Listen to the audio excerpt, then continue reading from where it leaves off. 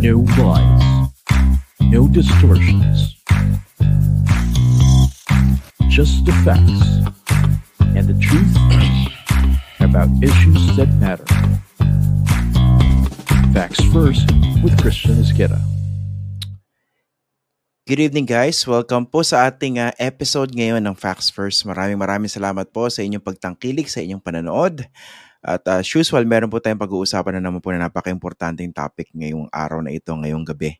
Pag-uusapan po natin yung naging takbo po nung isang linggo nung confirmation hearing doon sa nominee ni President Ferdinand Bongbong Marcos Jr. para po sa posisyon ng Secretary ng Department of Science and Technology. Isa po ito sa mga pinaka-importanting portfolio, cabinet portfolio sa Pilipinas. Pero kumpara doon sa ibang mga mas high-profile na mga cabinet positions, hindi siya masyado nabibigyan ng pansin. No? So dito sa episode na to, tututukan natin mabuti yung importansya nitong cabinet position na ito at ano po yung needs ng science and technology sector. Alam niyo po kasi ang daming pangangailangan ng Pilipinas, no? Usually nakatutok ang mga tao sa mga gut issues. Iniisip nila baka masyadong highbrow, masyadong mataas, masyadong malalim yung issue ng science and technology. Pero dito po sa episode na ito, nag-invite po tayo ng isang eksperto para pag-usapan po yung role ng science and technology to address yung tinatawag nating gut issues, yung mga issues ng sikmura. Pero syempre, ang take-off po natin dito kasi maraming nagulat or iba naman natawa, no? Actually, nakita ko based sa social media comments, mas maraming natawa po doon sa mga tanong ng ilang mga kongresista doon po sa confirmation hearing para kay DOST Secretary Renato Celidum. May mga congressman na nagtanong, pwede bang butasin ng bulkan para ma-relieve yung pressure? Okay? Isa namang congressman nagtanong, pwede ba magpakain ng tinatawag na astronaut capsule?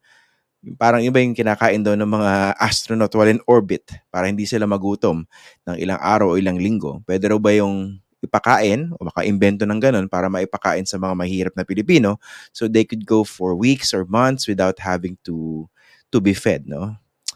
Mind-boggling ba yung mga ganyan tanong o tingnan natin kung meron namang kahit papanong base o pinagbasihan sa siyensya. Okay. Ngayong araw na po ito, ngayong gabi makakausap po natin ang isang academician ng National Academy of Science and Technology. Professor po siya ng National Institute of Geological Sciences sa University of the Philippines.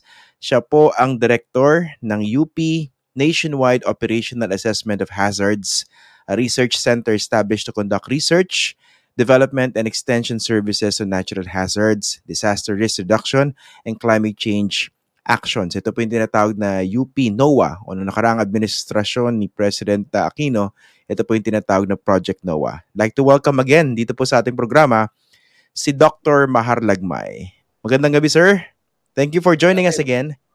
Magandang umaga, Christian. Ay, hindi. Gabi. Magandang gabi pala. Mabubuking tayo na na-record natin to. O, sige. Okay lang. Okay lang. Magandang umaga, magandang gabi. Tirik na tirik yung araw dyan sa ano nyo, no? Sa likod nyo, no? Anyway, kababalik lang ni Dr. Mahar Lagmay from Berlin, no? Ano po ba ang ginawa nyo doon? Oo, nag-attend ako ng dialogue, no? On disaster risk reduction and climate change. Nandun yung mga major players ng humanitarian action.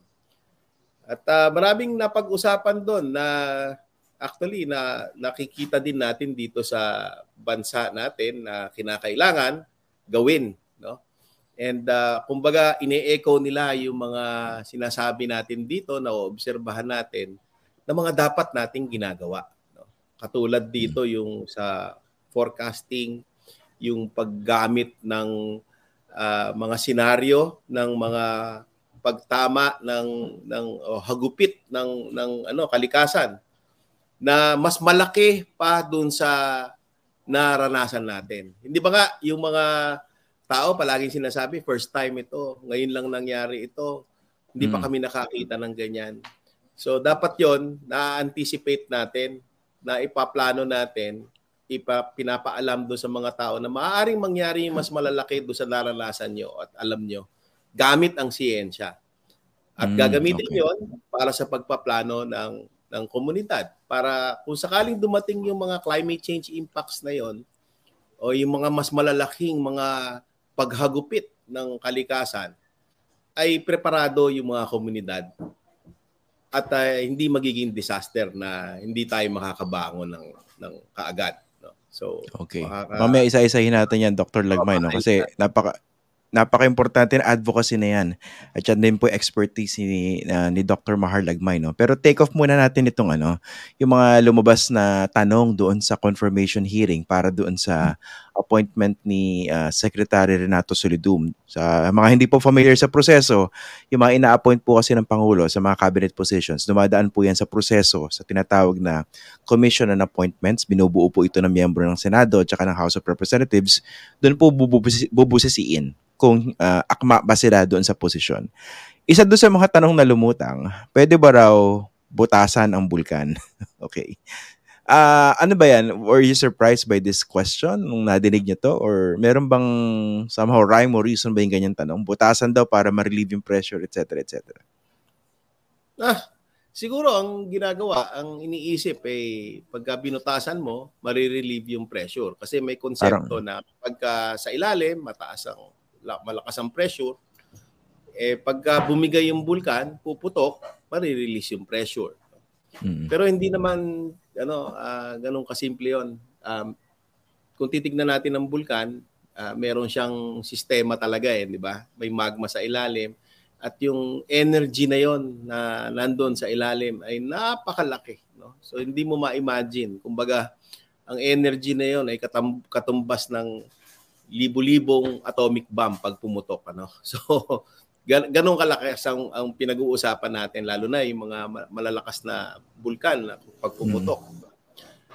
So yung simpleng pagbutas, tandaan natin, pag nagbutas tayo, ang size ng mga butas na pwede natin magawa ay maliliit lamang. No? Ang isang bulkan katulad ng halimbawa Mayon, siguro ang diameter niyan ay 20 kilometers. No? Ganong kaliit ba yung butas na pwede mo magawa? Kumbaga, maliit na singaw lang ang pwedeng mangyari. At yung energy na kung medyo marirelieve man ay kakapiranggot komparado dun sa energy na merong lakas ang meron ng bulkan. Hindi siya parang pigsa na pag medyo hinog na, butasin mo, baka makatulong. Pero even din, kailangan niya ng doktor, no? Baka ma-infection niya, no? Yeah, ang pigsa, maliit, di ba? Ito yung kamay natin, ang pigsa, kayang tirisin, di ba? Pero hindi yata ganun kalaki yung kaya nating gawin sa bulkan na ang diameter, let's say 20 to 25 kilometers. Oo, ang laki nun. For context, tama, ang laki nun, grabe, no? Malaki yun. No? 20 kilometers. More than 10 kilometers ang lalim nung magma chamber. Ano yung mga danger, no? Kunwari, may pumatol sa ganyang idea ng isang kongresista. Diba sinasabi niya, yung materials na ginagamit sa mga spaceship ng NASA, hindi raw nasusunog, diba? Yun din gamitin pambutas, so dun padaanin yung yung lava, yung magma. Ano yung dangers nun pag ginawa yun kung may pumatol sa ganong idea? Wala naman siguro kasi lahat naman tao pwede naman magbigay ng mga ideya. Kahit mga scientists, meron din silang mga ideya na through time ay nababalidate ng siyensya din, di ba? Nakikita natin kung uubra o hindi. In fact, yung paggamit ng human intervention para masupil ang bagsik ng kalikasan ay hindi bago yan, no? Katulad noon dati sa Mauna Loa nung pumuputok ito, even before World War II, 1935. Tsaka during the war actually. Nung pumuputok yung Mauna Loa, lumalabas yung mainit na bato, yung kulay pula, nagfo-flow doon sa lava. No? At mainit yan. Siguro mga maabot ng 1,000 degrees centigrade yan. So ang kumukulong tubig ay 100 degrees centigrade. Yung lava na tunaw na bato ay na mapula ay napakainit, no? 1,100 to maybe 1,200 degrees centigrade. Aapaw yan at gagapang papunta dun sa mga syudad. So naisip noon ng mga Amerikano na bombahin yung path ng lava para ma-divert yung flow. No? So hindi yan bago yung pagbomba. In fact, they actually did it during World War II. They dropped several bombs, no? Ilang tons of explosives ang ginamit to divert the lava, to save the Na-divert ba? community. Na-divert naman. Hindi, bari ang sinasabi ng mga volcanologists ay pagka tuloy-tuloy pa rin yung lava, maliit pa rin yung epekto, no? The volcano always wins.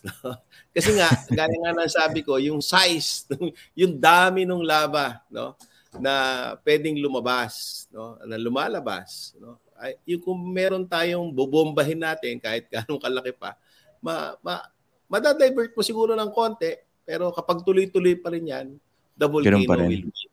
Oo. Naalala ko tuloy yung yung pelikula, baka napanood nyo yung The Core, nung tagal na no? Early 2000s, yung si Aaron Eckhart. Pumasok sila sa center of pinears nila yung yung Earth, no? Dahil daw huminto yung core.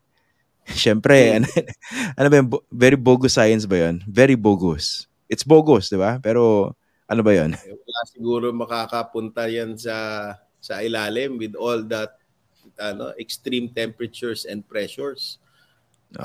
Kung yung carbon nga yung uling nga, pag nilagay mo dun sa ilalim, no, several kilometers into the Earth's interior, nagiging diamond eh. So, uling yon yung charcoal, yung carbon. Pag nilagay mo, magiging diamond. So, paano ka pupunta doon na hindi ka matutunaw with all the extreme pressure, yung katawan mo ay hindi magiging diamond.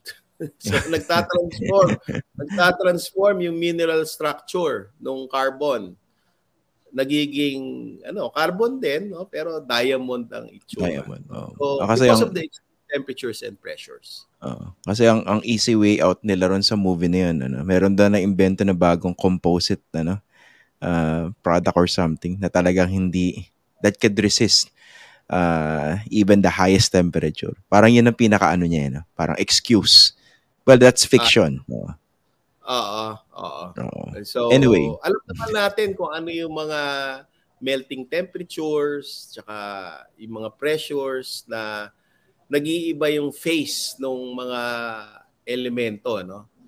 Ay, yung mga minerals, nag-iiba, natutunaw o hindi. So, alam na natin na mga chemists yan, alam na mga physicists yan. So, we can determine kung anong material ang pwedeng umubra dun sa ilalim na yon na extreme temperatures and pressures. Alam din natin kung ano yung mga pressures na nandun sa ilalim, na nasa core. No? So, mamamatch mo yan at alam natin na hindi uubra yung mga ganun materyales sa loob ng ating mundo. Incidentally, dun sa confirmation hearing para doon kay Secretary Solidum, no, napag-usapan din ano yung pinapanood ng Netflix movie or series, yung mga ganyan. Kayo as a scientist, no, you've been in this business, in this industry, in this field for so long.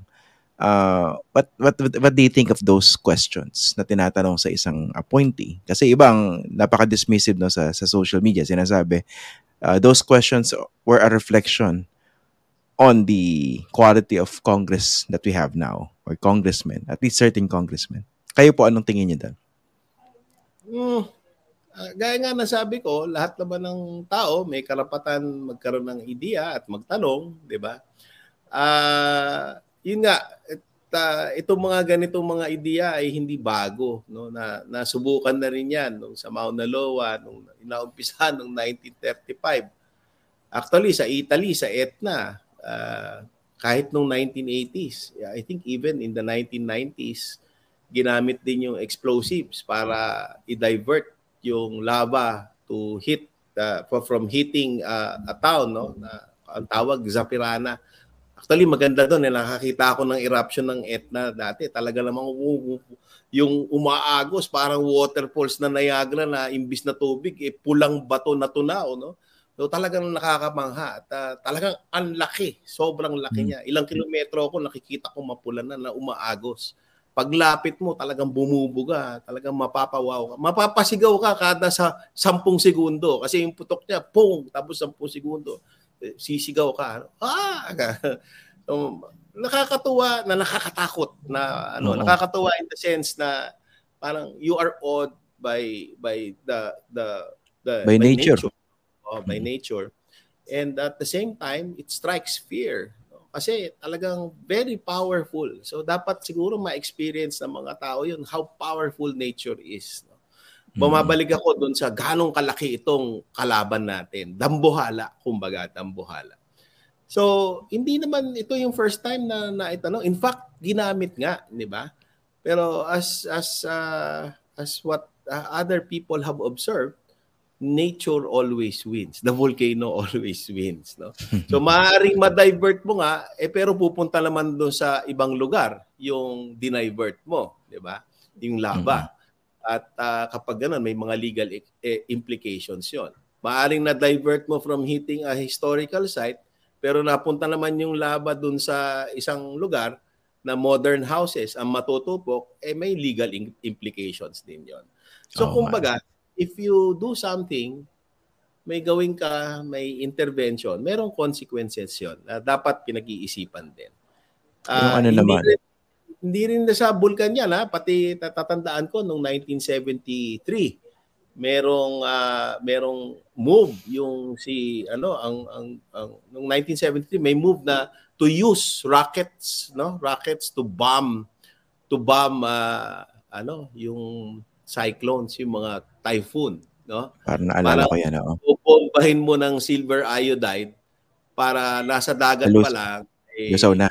Buhos na kaagad yung tubig at malusaw na yung bagyo, di ba? And we have tried that and hindi lang naman dito sa Pilipinas yon. In fact, there were experiments before yung Storm Fury na ganun din, silver iodide din. And even before, dry ice ginagamit, no? Not just in the Philippines but also in the United States, no? Or elsewhere. So kumbaga, may mga ideas na coming from scientists and they were actually used, no? Nagkaroon na ng mga experiments. And of course, what I want to emphasize here is that we have learned something from it. That it did not work. Okay? So, maybe to some extent it did, but in the larger scheme of things, parang hindi siya umubra. So, yung mga lessons na yon are very important and we need to learn from it para hindi na natin ulitin. Okay. Puntahan naman natin yung bigger issue, no? Napag-usapan na natin yung ayoko nang tutukan pa yung isa din tanong, no? Kunwari yung capsule, no? Yung unless you want to talk about it, pero pag-usapan natin Dr. Lagma yung ano ba yung kailangan ng science and technology sector ngayon, especially given our challenges in the Philippines now. Kumbaga, ano ba dapat yung mga tutukan ng mga congressmen, yung mga dapat itanong, ano sa tingin niyo yung mga dapat priorities ng sektor? Magandang tanong yan. Actually, medyo hindi ko pa rin napapag-isipan ng mabuti kung ano talaga. No? Pero syempre, doon sa larangan, doon sa field na ginagalawan ko, pwede akong sumagot yan. No? Yes, sir. But I think it goes beyond the field, my field of expertise. No? Na nandun sa climate change, resilience, disaster risk reduction. But I'm sure there are other applications. Although I can probably touch up on those topics, no? Kasi yung resilience, all-encompassing yan parang ang lawak niya no? Ang lawak niya. And sandali lang dahil sa lawak niya, lahat ng mga sektor pwedeng applyan ng science. Okay? Kasi pag plano mo ang community laban sa climate change at laban sa mga hagupit ng bagyo, hindi lang naman evacuation center kasi ang pinag-uusapan natin dito. Ang pinag-uusapan, paplanuhin ang sektor ng agrikultura, ang sektor ng turismo, edukasyon, forestry, marine environment, ang infrastructure, ang energy, ang mining. So, lahat pinaplano mo yun sa mga sektor. And ang pagpaplano, dapat may scientific method. ang pagpaplano, kailangan ng siyensya. Kailangan natin ng mga agriculturists. Kailangan natin ng mga foresters. Kailangan natin ng mga tourism experts. May siyensya lahat yan. No? So, bakit kailangan planuhin? No? Pag plinano mo, kasi ang vision ng community, ng LGU, ay para ma-achieve mo yung certain goal. No? And I guess, sa nakita ko, lahat sila, ang gusto nila to achieve the sustainable development goals. No? Yung zero hunger, no? Tapos nag-umuunlad yung kanilang komunidad. Planado yan yung vision na yan ng LGU kasama ang mga tao doon sa komunidad. At bakit nila pinaplano yon? Kasi pag hindi nila plinano, gaya ng isang pagtayo ng building, pagtayo ng isang bridge, no? Kailangan may mga mapa yan, di ba? Meron kang magaling na engineer na sinasabi na ganito yung mga kalkulasyon, architect, ganito yung design. Ganon din sa pagpaplano ng community. Ipaplano mo rin yung mga sektor na yan na meron kang mga mapa na iiwasan mo yung mga panganib. Okay? Yung mga panganib, asan ba hindi naman yung ulan yung panganib di ba? Yung panganib yung flood na tatama sa komunidad, sa mga bahay. Yung mga landslides naguguho sa mga critical infrastructure. So pinaplano yan ng mabuti kasama ang climate change, no? At yung pagpaplano ay hindi lang doon sa evacuation center. Sa lahat ng sektor dapat. So malawakan ito kasi hindi lang isang syudad ito, hindi lang isang munisipyo ito, kung hindi all I think more than 1,600, 1,700 cities and municipalities of the country. Sandali lang. Hi po. Okay. Okay lang. Hello. 1,600, 1,700 cities and municipalities of the country. Ayun. So, napakalaking trabaho, hindi po ba, Christian? Hindi ba? So, kailangan natin dito ng mga eksperto galing sa lahat ng mga universidad. Ako naniniwala ako ang siyensya ang makakapagsalba sa atin no? Kasi pag walang siyensya, mga desisyon ay parang paano ang basihan, 'di ba? Basta wala na lang tayo. Kailangan siyensya base sa pag-aaral, base sa research, base sa tamang metodolohiya para yung mga desisyon mo ay tumpak, 'di ba? Ay uubra laban doon sa mga kung ano man na hinaharap natin. Dito, ano yung critical role ng DOST? At saka dun sa years na nandiyan kayo sa larangan na yan, ano yung sa tingin yung improvement sa pwedeng gawin pa dun sa DOST? Yung supportang kailangan, for example, to be able to perform its job much better. Marami, no? Marami akong nakikita pero hindi na ako lalayo pa. No? Hindi na ako lalayo pa. Ididikit ko na doon sa sinabi ko. Ang National Research Council of the Philippines, na punong-puno ng mga scientists. Ang dami niyan. Ang National Academy of Science and Technology, kung saan nandiyan yung mga eksperto na na meron din silang role to advise the President of the Philippines, no? Apart from being a recognition body. Ay ang dami din eksperto diyan. Nandiyan ng mga national scientists natin, nandiyan ng mga academicians. They can be tapped, no? They can be tapped. Kasi alam ko din na ang mga LGU kapag gumagawa sila ng kanilang, for example, local climate change action plans, yung kanilang comprehensive climate and disaster assessment, no? Land use plans. Kailangan ng mga eksperto galing sa iba't ibang sektor, di ba? Ano ba yung mga solusyon doon sa mga problema kapag nandyan na yung mga adverse climate change impacts? Okay? Ang mga LGU, alam nila na merong kailangan gawin, no? Alam nila na requirement ito, pero hindi nila alam kung paano gagawin yung mga ibang aspeto. Yung aspeto na yon naka-anchor sa siyensya. Okay. Pag sinabi ko, okay, anong gagawin mo? Ano ba ang mga intervention sa climate change kapag tinamaan yung agricultural crops? O hindi ba ang mga may sagot diyan ay yung mga agriculturists, no? Ano ba Oo, yung mga science pa resilient rin. crops? Oo. Ganon din sa marine environment. Anong gagawin kapag merong ganito ng may saltwater intrusion? Anong kailangan na solusyon? Sa energy, no? Ano ba ang mga clean and renewable energies na gagamitin ng LGU? Nagtatanong yung mga LGU eh. They actually are seeking help, no? They seek help from people who they think are knowledgeable about it. And I think that the pool of experts, no, na nandun sa National Research Council of the Philippines, hindi lang scientists, hindi lang engineers. I'm talking about social scientists, economists, lahat ng mga faculty, lahat ng mga experts natin na pwedeng matap. They need to be tapped to build our nation, to plan our communities so that we can economically develop, no? We can grow to attain the sustainable development goals. So far, sa impression nyo, kasi inisip ng iba baka kailangan din ng culture shift on the part of our policymakers.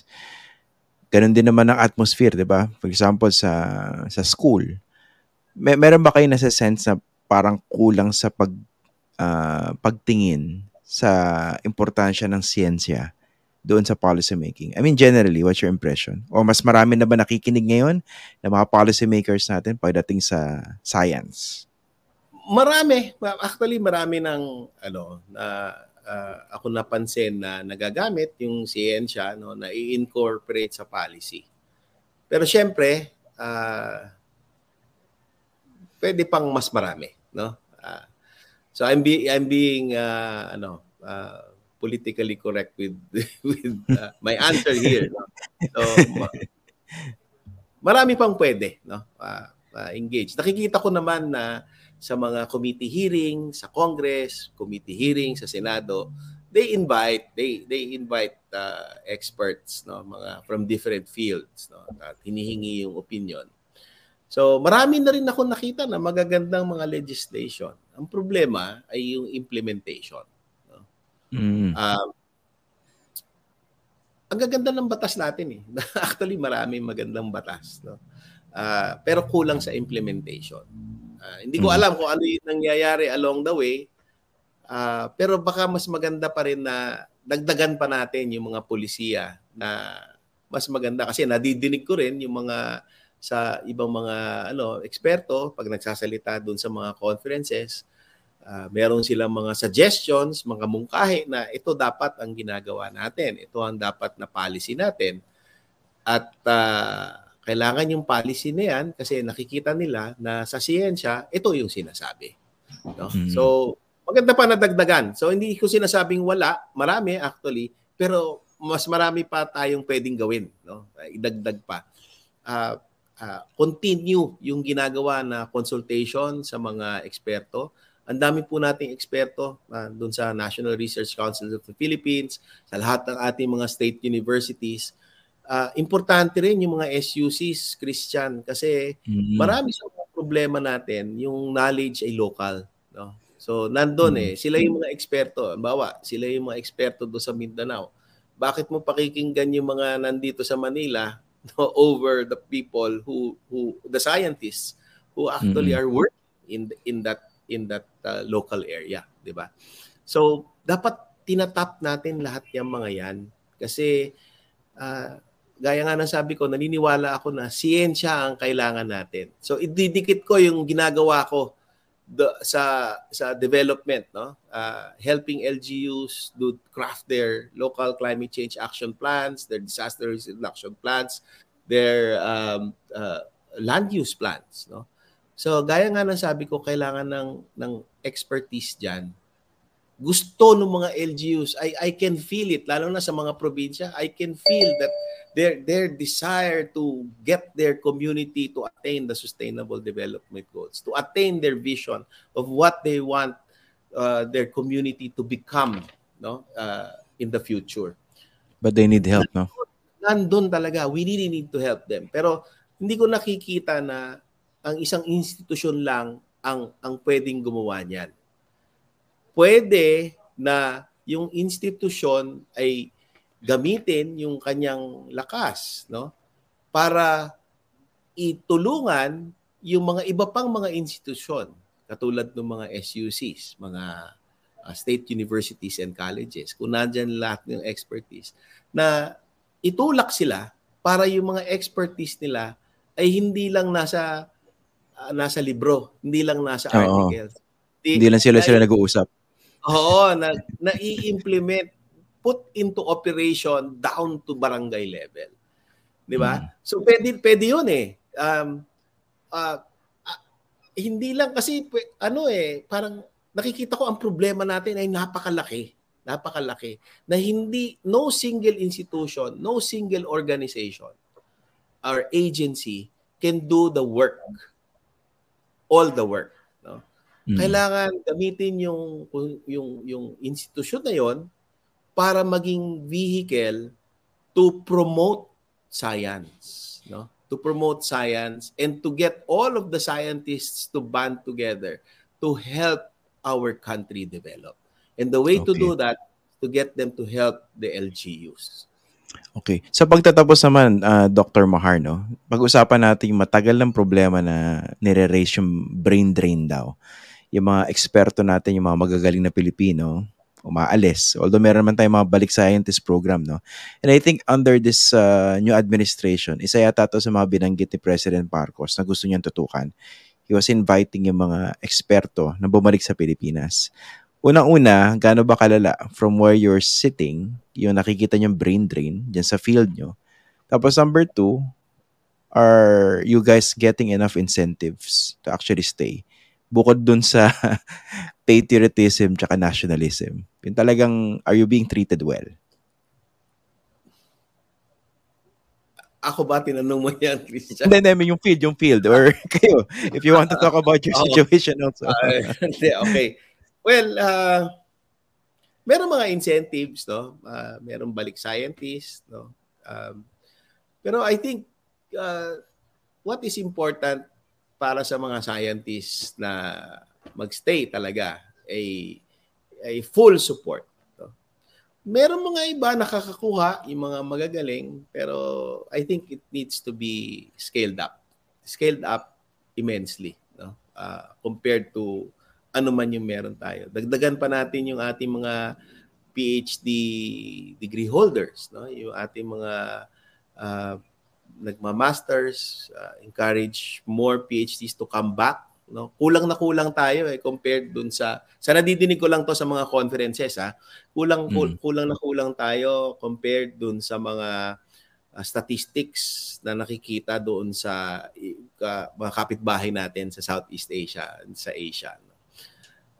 I guess merong merong ugat 'yon, 'di ba? So, yung ugat nun ay kakulangan nga, So dapat mapalaki 'yon. Compared to the current levels na nakikita natin ngayon.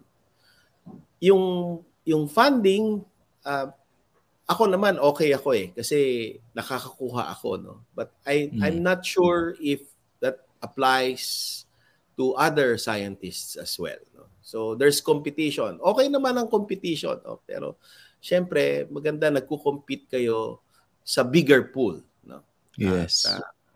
Sa bigger pool. Or bigger pie din. Oo, bigger pie, di ba? Para mas marami. Kasi kapag ini-incentivize mo yan, pinalalaki mo yan, lumalaki yung gumaganda ang outputs mo, di ba? Mm-hmm. Pero having said all of that, may kakulangan, di ba? Doon sa pondo, doon sa ganyan.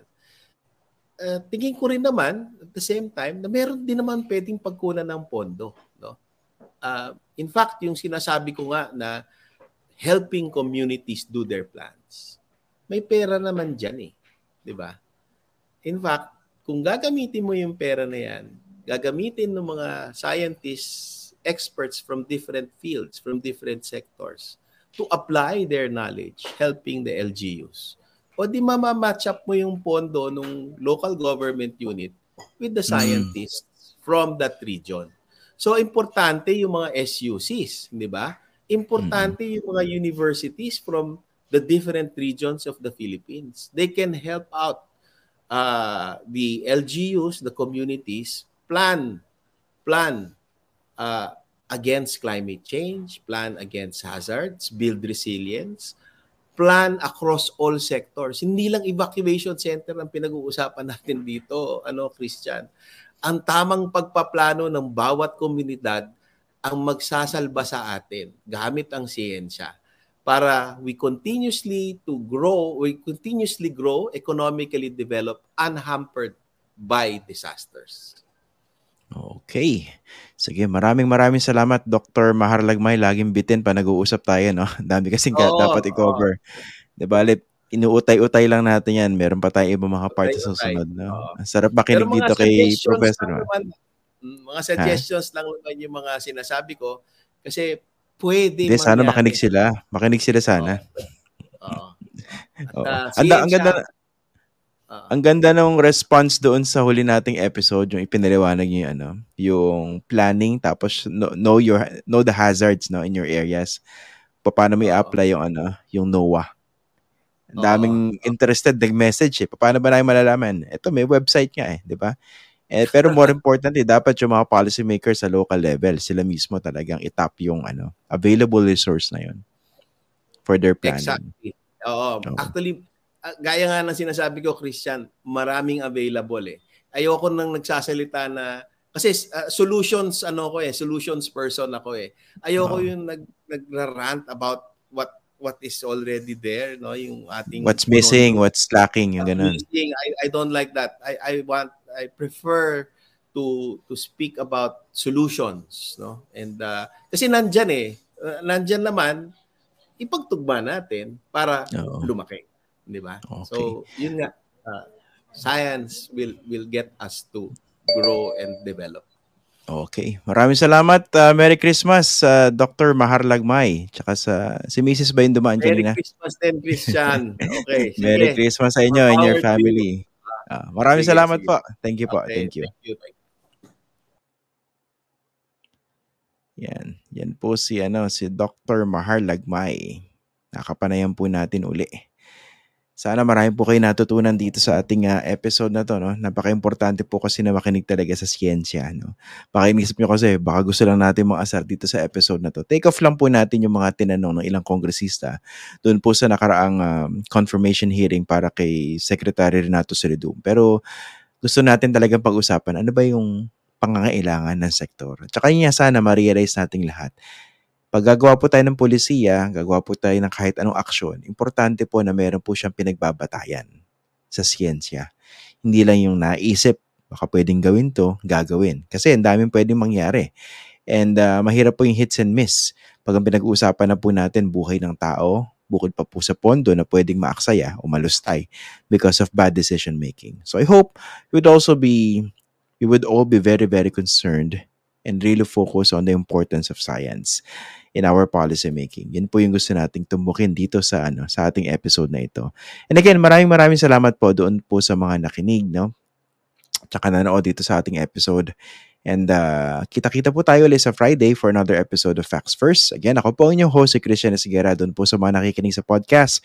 Maraming salamat po for your support sa pagtangkilik po sa ating programa. And ingat po, advance Merry Christmas and Happy New Year to all of you. Maraming salamat po.